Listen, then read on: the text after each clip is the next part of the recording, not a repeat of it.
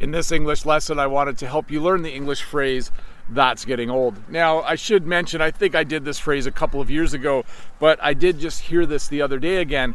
It's something we say when someone tells the same joke over and over again, and it's not funny anymore. Or they're saying something that's getting old. The geese flying by making noise, that's getting old. It's when you refer to something that was maybe nice or amusing or funny or didn't bother you at one time, but because it happens over and over again, you're getting tired of it. You would then say, that's getting old. I once worked with a guy that always called me Bub instead of Bob. It was kind of a funny thing that he did, but eventually I just said, hey, you know what? That's getting old. My name's Bob, not Bub. Just use my real name. Anyways, I'm losing track of where I am. The second phrase I wanted to teach you today is the phrase old enough to know better. So we use this phrase when someone, usually a younger person who's a teenager or maybe in their 20s, when they do something and they should have known not to do it. Maybe they drive their car too fast and they go in the ditch or something like that. We would say, man, they were old enough to know better. They did something that they were old enough, they should have been wise enough as well not to do that thing. Sometimes I see teenagers do things like that. They do things where you're like, you know what? You're old enough to know better. You're old enough to know what you're doing is wrong or that you shouldn't be doing it.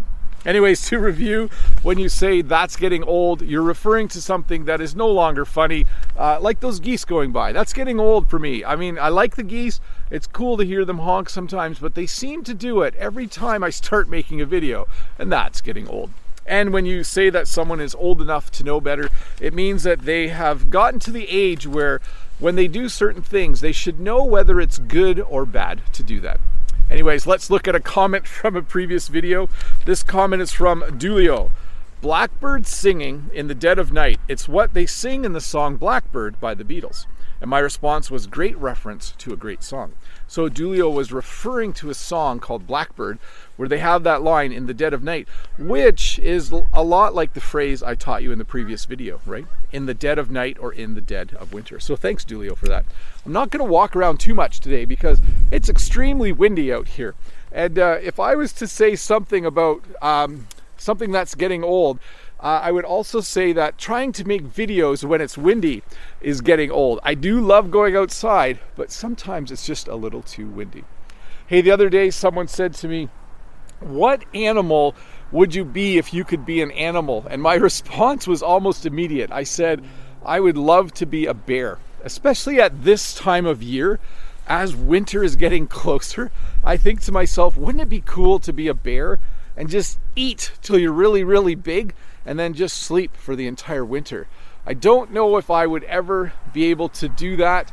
Obviously, I'm not a bear, but I think to myself, I might get bored if I was a bear, but certainly hibernating or sleeping through the entire winter has a certain appeal to me.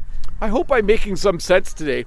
I'm not sure if you realize this, but oh, there they go again. I can't really show you. Let's see if I can do this. Probably not. It's probably quite hard to see, but there are geese up there flying in a V. Anyways, yes, maybe someday I can hibernate all winter when I no longer have a job and when I'm retired, but that day's a long ways off. Anyways, Bob the Canadian here again with a short English lesson, and I'll see you in a couple days with another one. Bye. Hi, Bob the Canadian here. Thank you for listening to this English podcast lesson. If you would like to support me in the work that I do as an online English teacher, please visit patreon.com/Bob the Canadian.